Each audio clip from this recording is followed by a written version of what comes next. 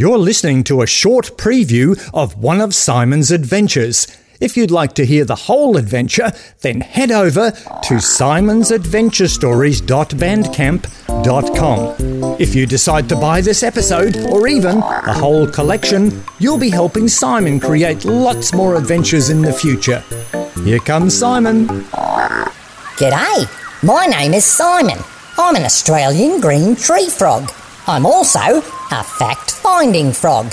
Thanks for coming to visit me in my rainforest. Now we can go on another adventure together. And look, the tree stump has left us a note with some very odd clues about the adventure we're about to go on. Again, see if you can make any sense of these. You'll encounter a golden circle, only meant for aliens. Along the way, don't be fooled by an object that looks like a large vegetable. One of them changed the history of this planet. These tree stump clues get stranger all the time. The only way to find out what they mean is to get going on this adventure. So let's take in one really big breath together, and when we breathe out, we'll be off. Okay, deep breath in, hold it, and breathe out. Here we go!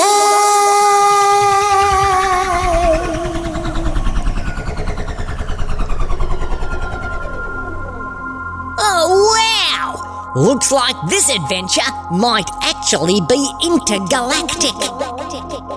We're back at the very top of the space elevator, and right in front of us is the door to the fact-finding spacecraft, just where we left it at the end of our atmosphere adventure. Can you see that in your mind? Down below us is the Earth, and above us are all the stars and galaxies, and straight ahead is a very shiny white door.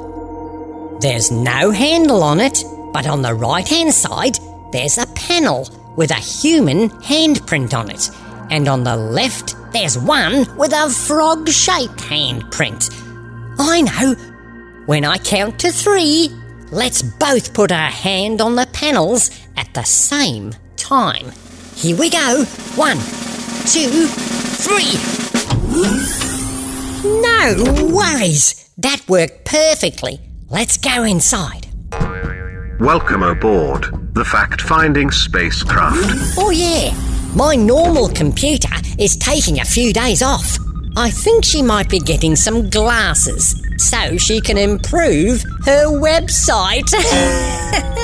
Or maybe she had to go to the dentist so he can check her Bluetooth. Her brother is filling in for her, but he just makes announcements and doesn't answer questions. I'll show you around. My spacecraft is about the same size as a school bus, but I'll bet you've never seen a school bus that looks like this inside. It's more like a stretched out version of the Batmobile. At the front, there's 2 very groovy looking seats for you and me, and they've got consoles in front of them with built-in viewing screens and loads of dials. There's windows along the sides, and look, at the back, there are 2 space suits hanging up, just in case we decide to go outside.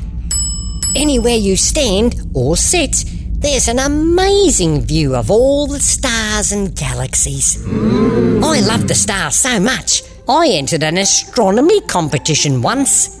I didn't win, but I came second, so they gave me a constellation prize. I really should buy some shovels to keep on the fact-finding spacecraft. That way, we could dig some black holes. Well, do you know where most black holes are found? Well, in black socks, of course. All right, that's enough silly business. Let's get into our seats then I'll tell you our mission plan for this adventure. You choose which side you want to sit on, and I'll take the other one. Oh, good choice. Now, on this adventure, we're going to find Voyager 1. The space probe that took off to explore our solar system way back in 1977. Yeah, 1977! More than 40 years ago. Ooh. You're going to have to use your imagination and turbo drive, though, because Voyager 1 isn't even in our solar system anymore. It's 21 billion kilometres away in interstellar space, and it's travelling at more than 1 million kilometres every day. Really? You heard that right. 1 million kilometres every day. And we're going to follow in Voyager 1's footsteps so we can see what it saw along the way. Welcome to the Voyager 1 mission recreation. Please fasten your seat belts and then press the green button on the armrest of your chair. Okie dokie. I just need to find the other end of my belt. There it is. Please fasten your seat belts and then press the green button on the right armrest of your chair. Oh, we're doing it, computer. Man, he might not be able to answer questions, but he sure knows how to nag. There, seatbelts are done. And would you mind pressing the green button on your armrest? Well done. Hey, chihuahua! We're off. Wow. Did you feel how that pushed us back into our seats? Next stop, the asteroid belt. Now 300 million kilometres from Earth, approaching the asteroid belt. Cool. Our imagination drives are working really well. I wonder if an asteroid belt is what astronauts use to keep their pants up. Probably not. What I can tell you is the asteroid belt might not be what you expect when you get close up to it. I hope you're ready to hear some very big numbers. There are millions and millions of asteroids between Mars and Jupiter, all orbiting around the Sun. Some are big boulders, but some are absolutely massive. And I'm talking hundreds of kilometres across. Ooh. So, how far apart do you reckon these asteroids are? 10 metres apart? 100 metres apart? A kilometre apart? Sorry, most asteroids are almost 1 million kilometres apart. And if you stood on one of the big ones, you wouldn't even be able to see the next one. Space really is that ginormous. The asteroid belt is mostly empty space. You could fly through it, no worries. Like Voyager 1 did in 1977 and not even see one asteroid.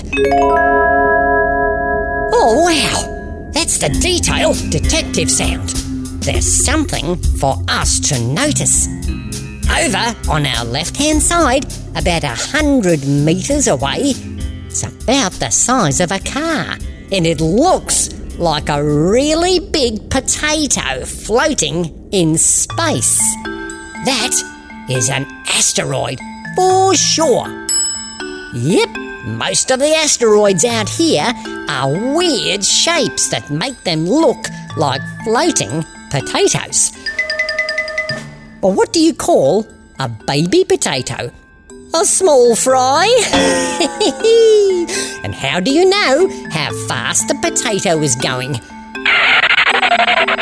Well, you have to check his speedometer. And what do you call a monkey who eats potato chips? A chipmunk. But seriously, do you know who really hates asteroids? The dinosaurs, that's who. Scientists reckon that around 65 million years ago, an asteroid 10 kilometres across hit the Earth, putting an end to all the dinosaurs. Oh no! Bad for the dinosaurs, but good for people. If the dinosaurs still ruled the Earth, there wouldn't be any humans on it. So the only reason people exist is because a potato-shaped asteroid went a bit crazy millions of years ago.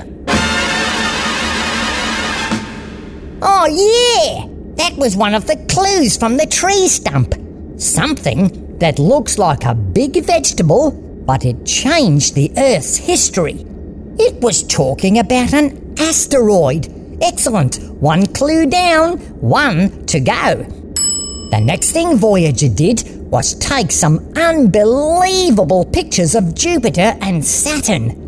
We only have time to quickly fly past them, or we'll never catch up with Voyager.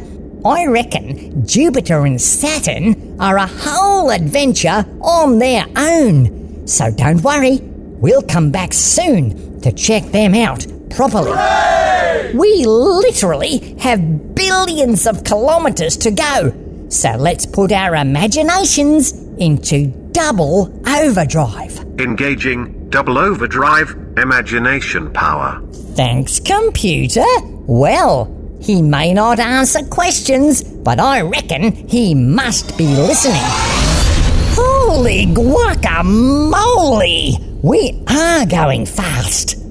Here comes Jupiter, looking like a beautiful marble hanging in space. It's hard to tell from here, but Jupiter is so gigantic it could eat every other planet in the solar system for breakfast, including all the asteroids, and still have room for more.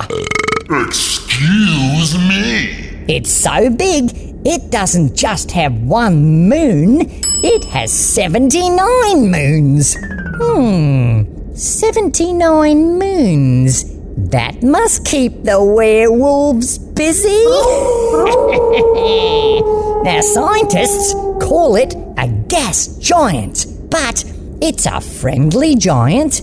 If it wasn't for Jupiter, the Earth would be hit by a huge comet every 50 years. Jupiter just sucks them up like an enormous vacuum cleaner. Thanks, big guy. We owe you one. Currently passing Saturn, the second biggest gas giant in the solar system. Thanks, computer. There it is. The most photographed planet in the universe. Well, besides the Earth, that is. Everyone recognises Saturn. I'll bet it can't even go to an intergalactic coffee shop without everyone asking for its autograph or trying to take a selfie with it. Oh, when I grow up, I want to be a selfie photographer. I could really see myself doing that. Oh, can you see how shiny those rings are around Saturn? That's because they're made of ice particles, all the way from tiny pebbles to chunks the same size as this spaceship. I will catch you on another adventure, Saturn. Maybe you could give me a ring. Righto, let's keep going. Now, at 18 billion kilometers from Earth, where Voyager 1 entered interstellar space, we are now arriving at Voyager 1's location and pulling alongside the probe. This is fantabulous. Well done, computer. That's the end of the preview. Remember, you can check out the whole adventure at simonsadventurestories.bandcamp.com. Thanks for listening.